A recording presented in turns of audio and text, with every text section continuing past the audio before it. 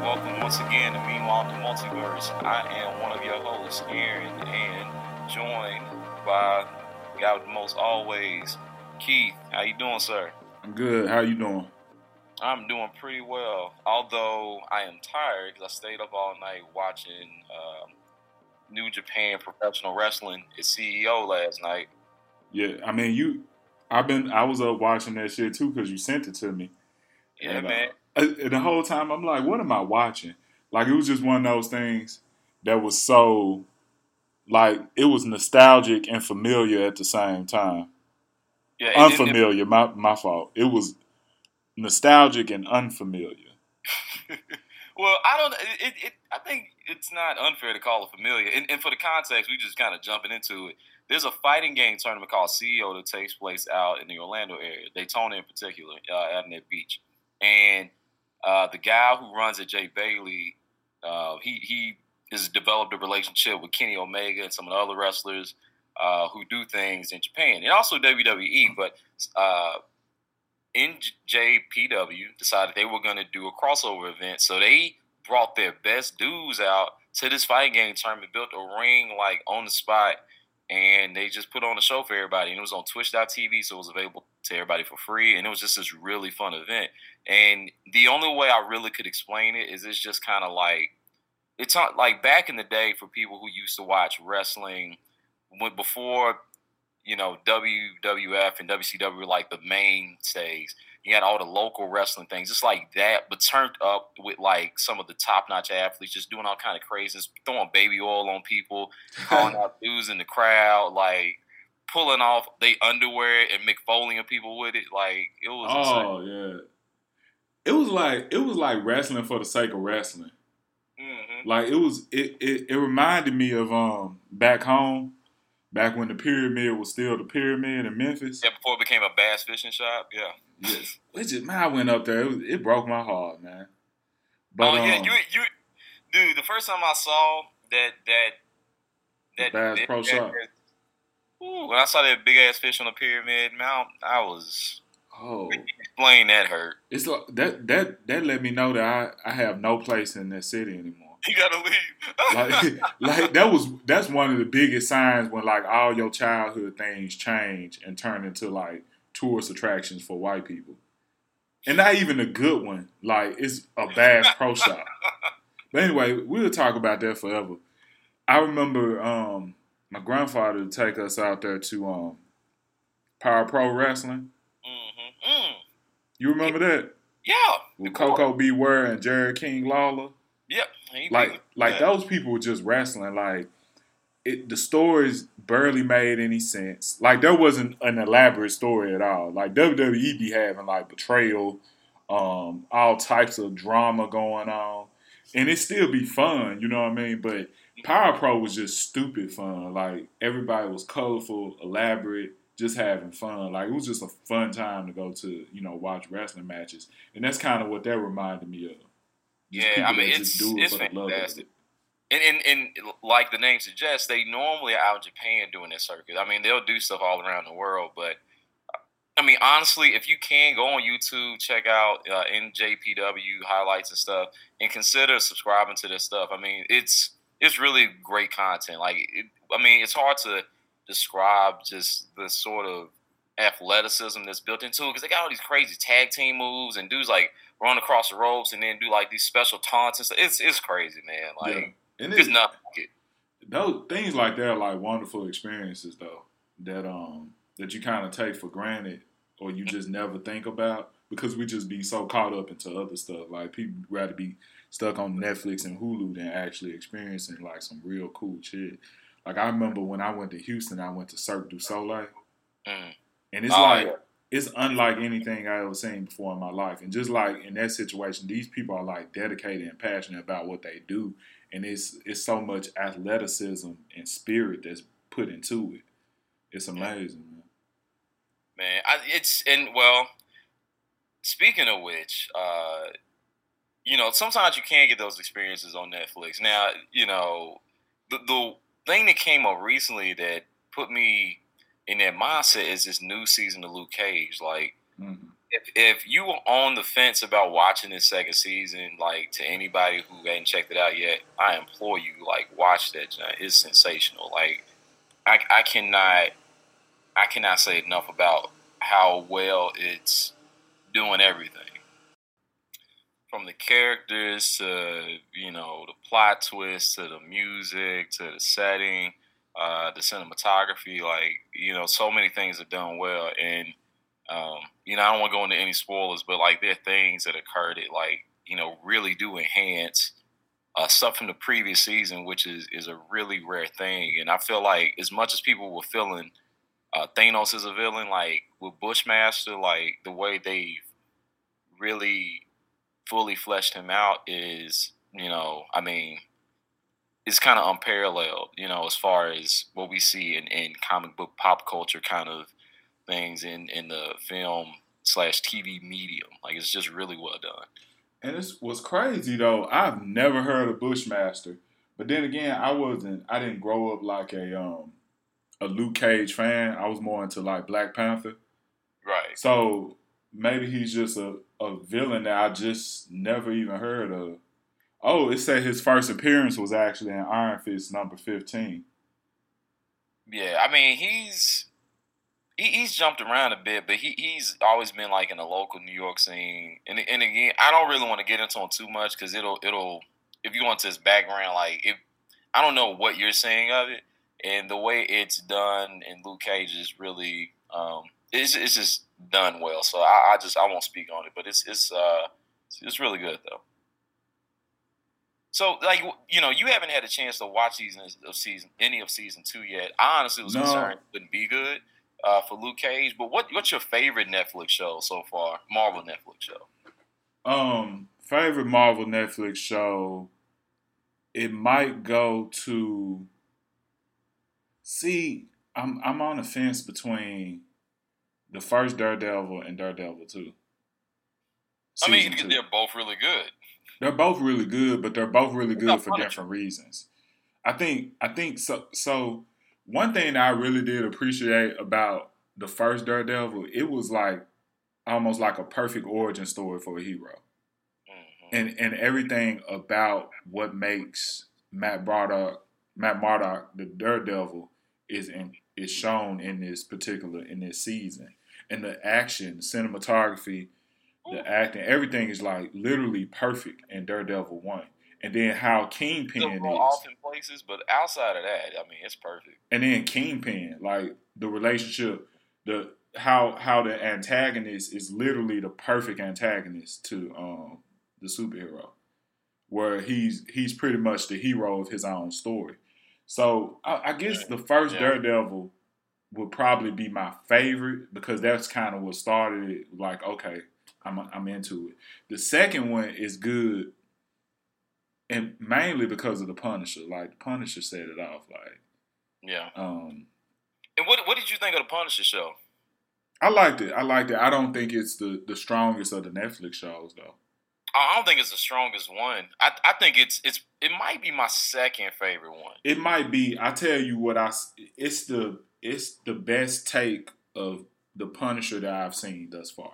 Outside of the comics, I thought the way they handled PTSD with war veterans was really interesting. Yeah, and it just that and just how they handled Frank Castle himself, in a way where when you usually think of the Daredevil, you just think of him just out getting revenge and like killing these criminals and stuff like that. But you said Daredevil, but you mean Punisher, right? I'm sorry, not Daredevil. Punisher. I just want to double check. Yeah, most definitely Punisher. But in this one, you see a little bit more in depth and like how it's really all involved in a deeper conspiracy. Yeah, exactly. And how even him, like he was not a good guy prior to his family getting killed. He was not that guy. Well. You have to watch season 2 because there's some really interesting things they bring up about how that functions. Like Punisher or just in general? Well, just like this idea of like what makes a person become, what somebody might consider a monster. Yeah, exactly. I mean, because they it's not approached prior to that, but in other shows, because I mean, a lot of Netflix shows do that, in a pretty decent way. Yeah. But the way the Punisher and Luke Cage season 2 do it, I mean, it's just really good. But I think Luke Cage does it this second season best. I got 3 episodes left, I think, and okay. Man, it's just. So what do you in comparison to that? I know we talked about it a little bit, but where do you compare it on terms to season 1 of Luke Cage? Oh, well, okay. So the thing about season 1 of Luke Cage, the end was terrible. Actually, after they killed Cottonmouth, it just kind of, it's not that it becomes bad, it's just they kind of lose sight of what was making it special in the first place. Because the pacing's off. It feel like you're just kind of like spinning your wheels. Like, remember that part where, what was the dude name that could fight Luke kind of straight up? I can't remember now. His brother, Diamondback. So Diamondback, remember that part where like he shoots Luke or something, and Luke's in that dump truck, and then the next episode starts, and he's like, "Find him!" Blah blah blah. I'm like, nigga, you could have fucking did whatever you wanted. Like, what are you talking about? Like, it was a weird, like, there was just a lot of weird writing decisions and stuff, and that happens in comic book stuff sometimes. But it was like, if you wanted to kill him, you could have just done it. It literally, I think what messed me up with that one, that it became too comic bookish towards the end. That was the other thing I was about to mention. It became Sam Raimi's Spider-Man at the end. Yeah, whereas it was like perfect. Like, it almost, because I felt like it almost felt like a whole different show towards that point. Yeah, because and if they were going to do that, they should have did that early on.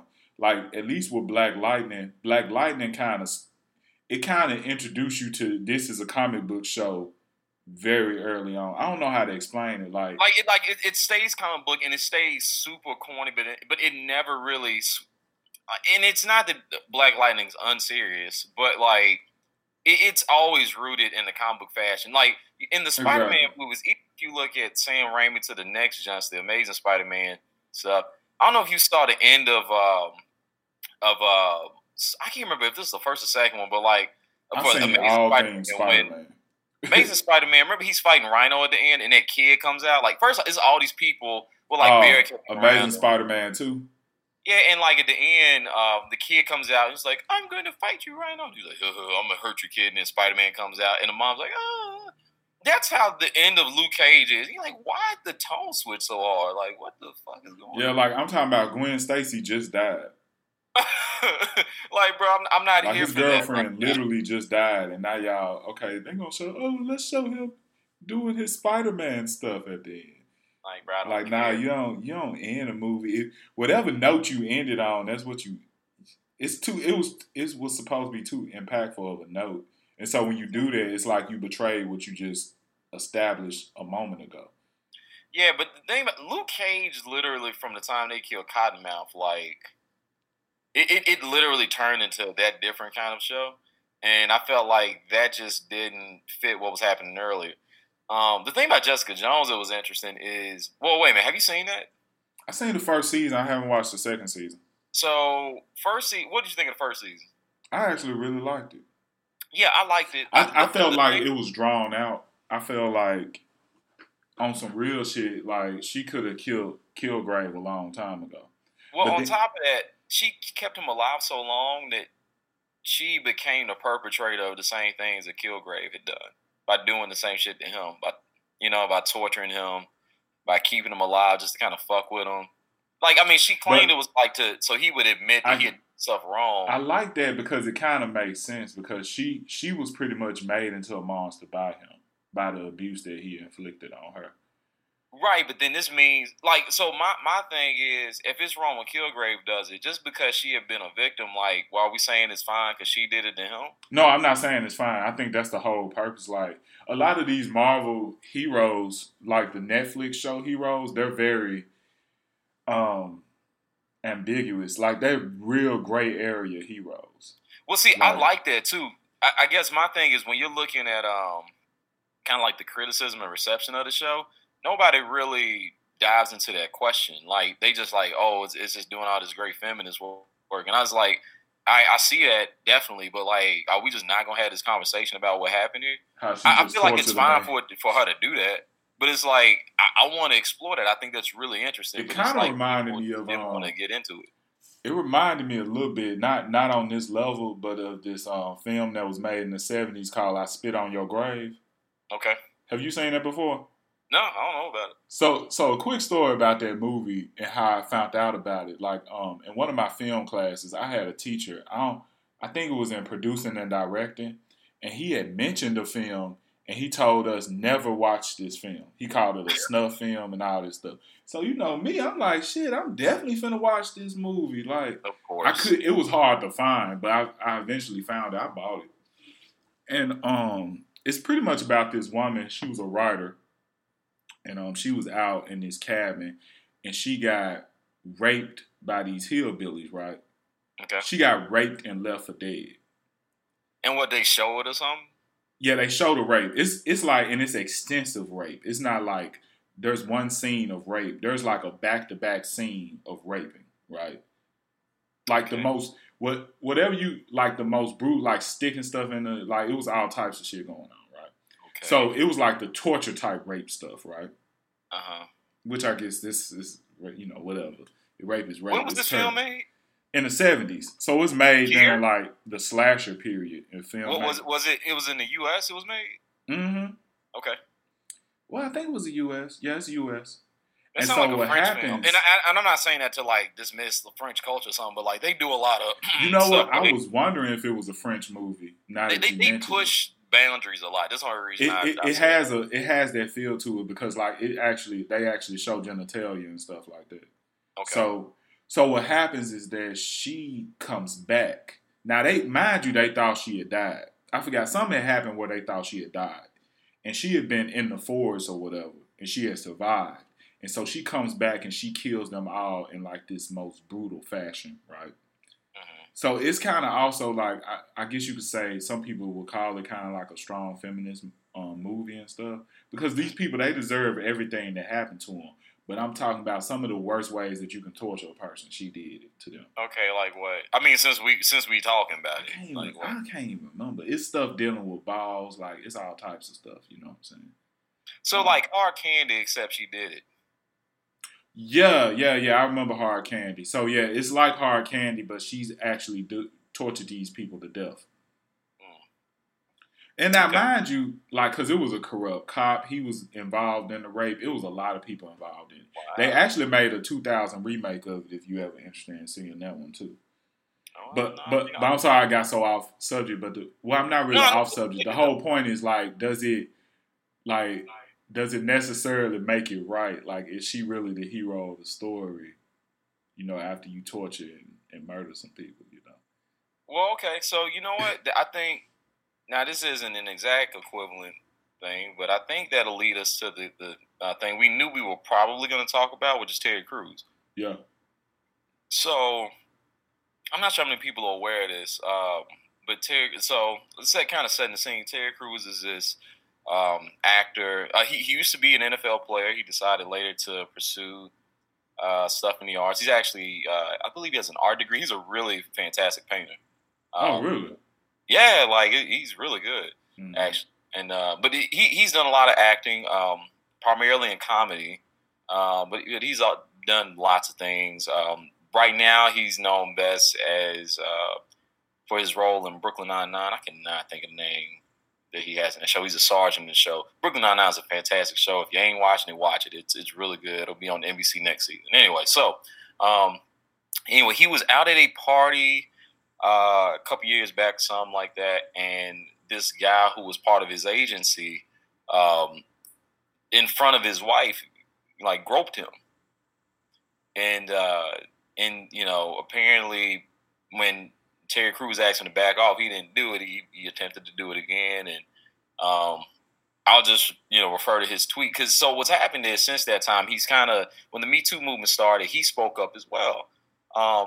Now, of course, many people saying, well, why are you doing this, Terry? This is a woman's movement. But he was like, well, I mean, but this happens to men too. And other people had spoken up about, like very quietly and very rarely, but men have spoken up and said that they've had men sexually abuse them or whatever, or harass him in Hollywood. And so he comes out, he tells his story, and people were kind of skeptical of it. And he testified to the Senate last week about the situation. And if we could here, let's play a clip of how that went on.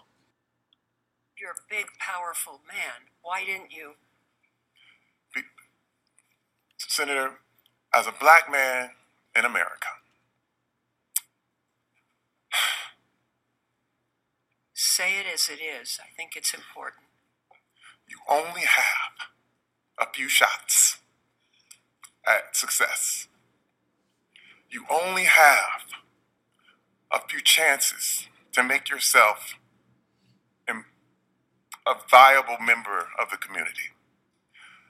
I'm from Flint, Michigan. I have seen many, many young black men who were provoked into violence, and they were in prison, or they were killed, and they're not here. My wife, for years, prepared me.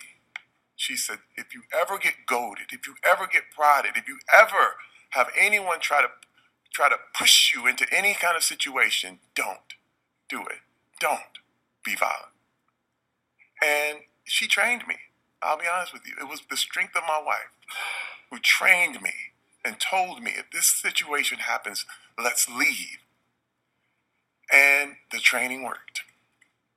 Because I did not go into my first reaction. I grabbed her hand. We left.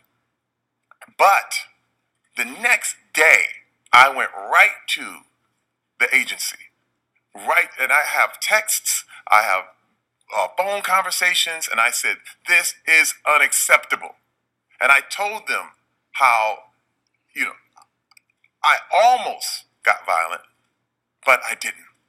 And I said, what are you going to do about this predator that you have roaming your hallways? And I was told, we're going to do everything in our power. We are going to handle this, Terry. You're right, it is unacceptable. And then they disappeared. Nothing happened. Now, following that testimony, he put out a tweet, and the tweet reads as such, and we'll put this in the show notes. It says, why didn't you say something? This is from Terry Crews. Mm-hmm. Why didn't you say something? I did. Why didn't you push him off? I did. Why didn't you cuss him out? I did. Why didn't you tell the police? I did. Why didn't you press charges? I did. Why did you just let it happen? I didn't. Why didn't you beat him up? Sorry. And the part I neglected to mention is Terry Crews is a very, very, muscular man. Like, he could probably, he's the kind of dude that it looked like if he, accidentally bumped into, like, a small car, it just crumpled. Yeah, I think he can mistakenly hurt you. Yeah, he actually, and the thing, but old Spice commercials too.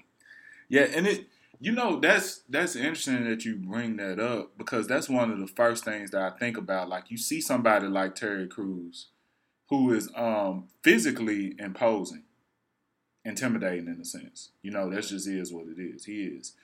But his from what you see from his personality and from the fact, like you said, he mostly do comedic roles.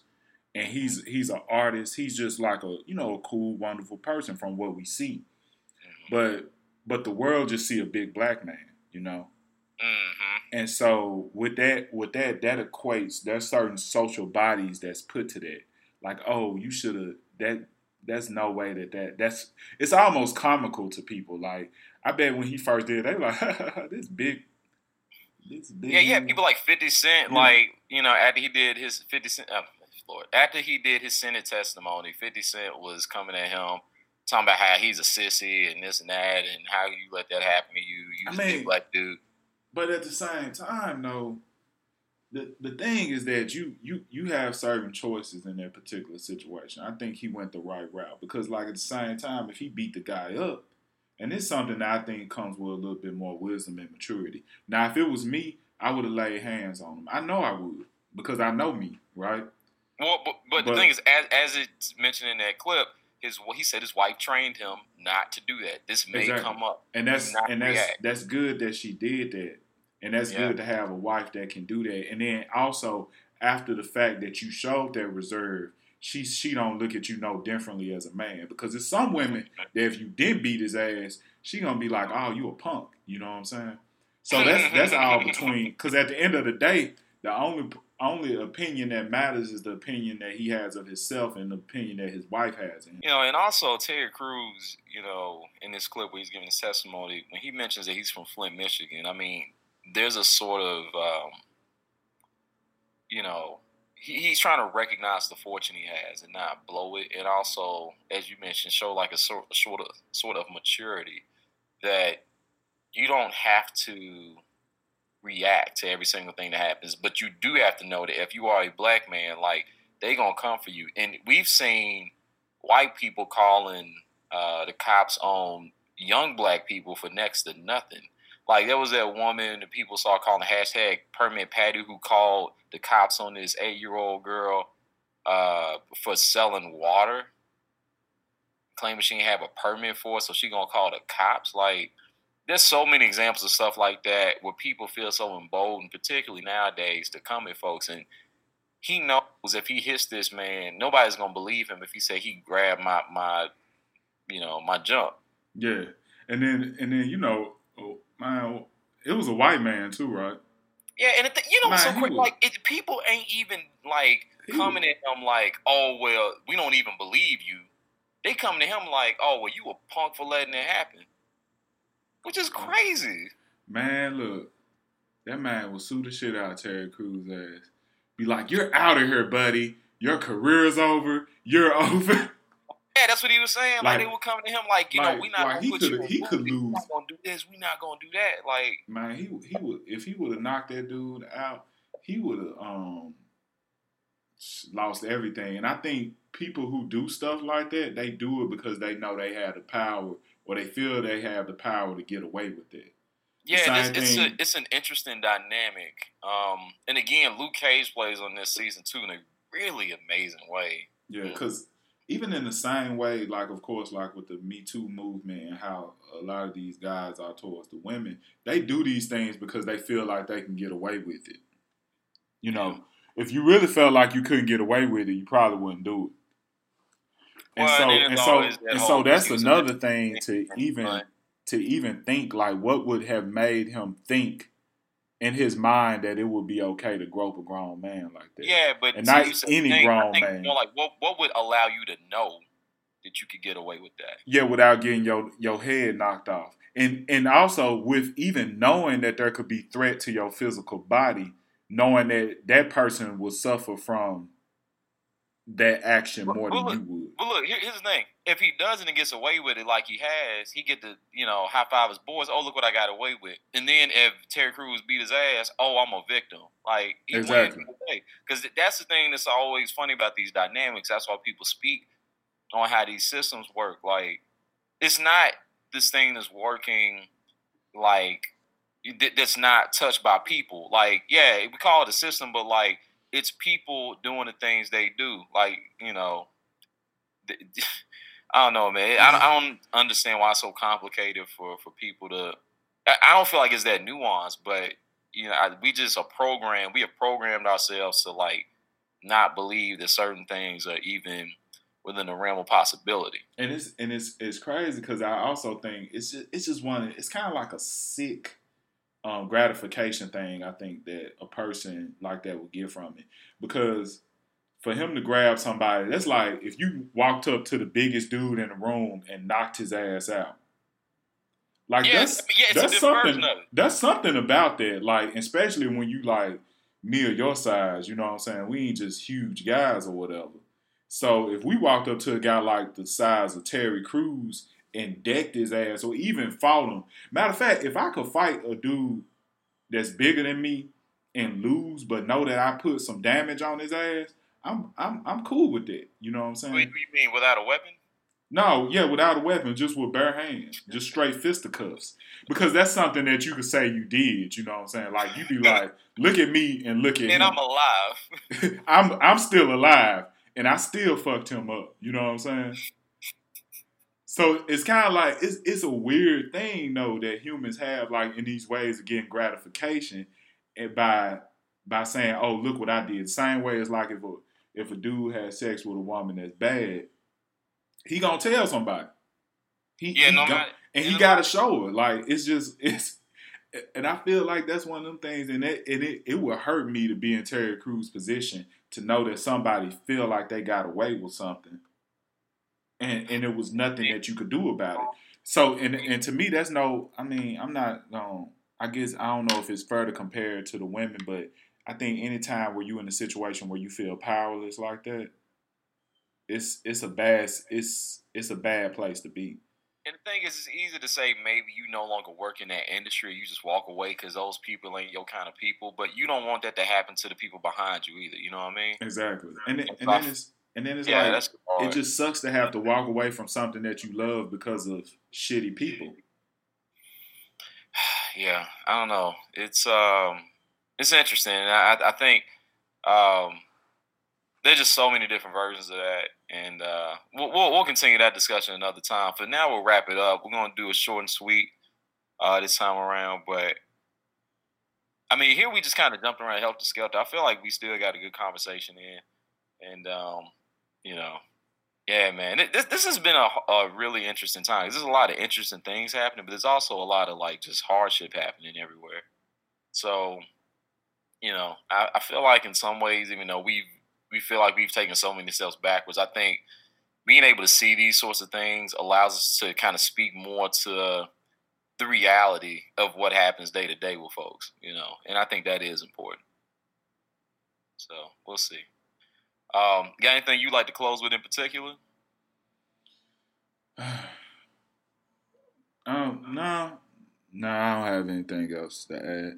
I just think that, like I said, that is kind of like a real difficult situation to be in. And I don't think, unless people walk in a person's and a man's shoes, you shouldn't really judge them, Cause even guys like us, we just regular guys, Sometimes as a black man, you always got to really watch your steps in this world, Cause it could be that one last step or that one move that you do or you act a little too abrasive could be the last, Yeah. So, well, that's all. Can't get too down about it, but But anyway, I'm gonna try to finish Luke Cage this weekend. It's too emotionally. Man, nah, dog. You ain't gonna finish it this weekend. There's gonna be a few times you have to at least take a couple hours break because, man, it's gonna hit you in places you wasn't expecting it to. So anyway, enjoy it though. When Sarah comes back with the baby from the trip, we're gonna finish it off. Should be done this weekend. Hopefully, we'll be able to kind of touch on it on the next episode. So we'll see. But until next time, we'll get to you guys much sooner than a month away. Sorry for the gap, but we're gonna keep bringing y'all good content on a more frequent basis. So we'll holler at y'all soon. All right, peace. All right.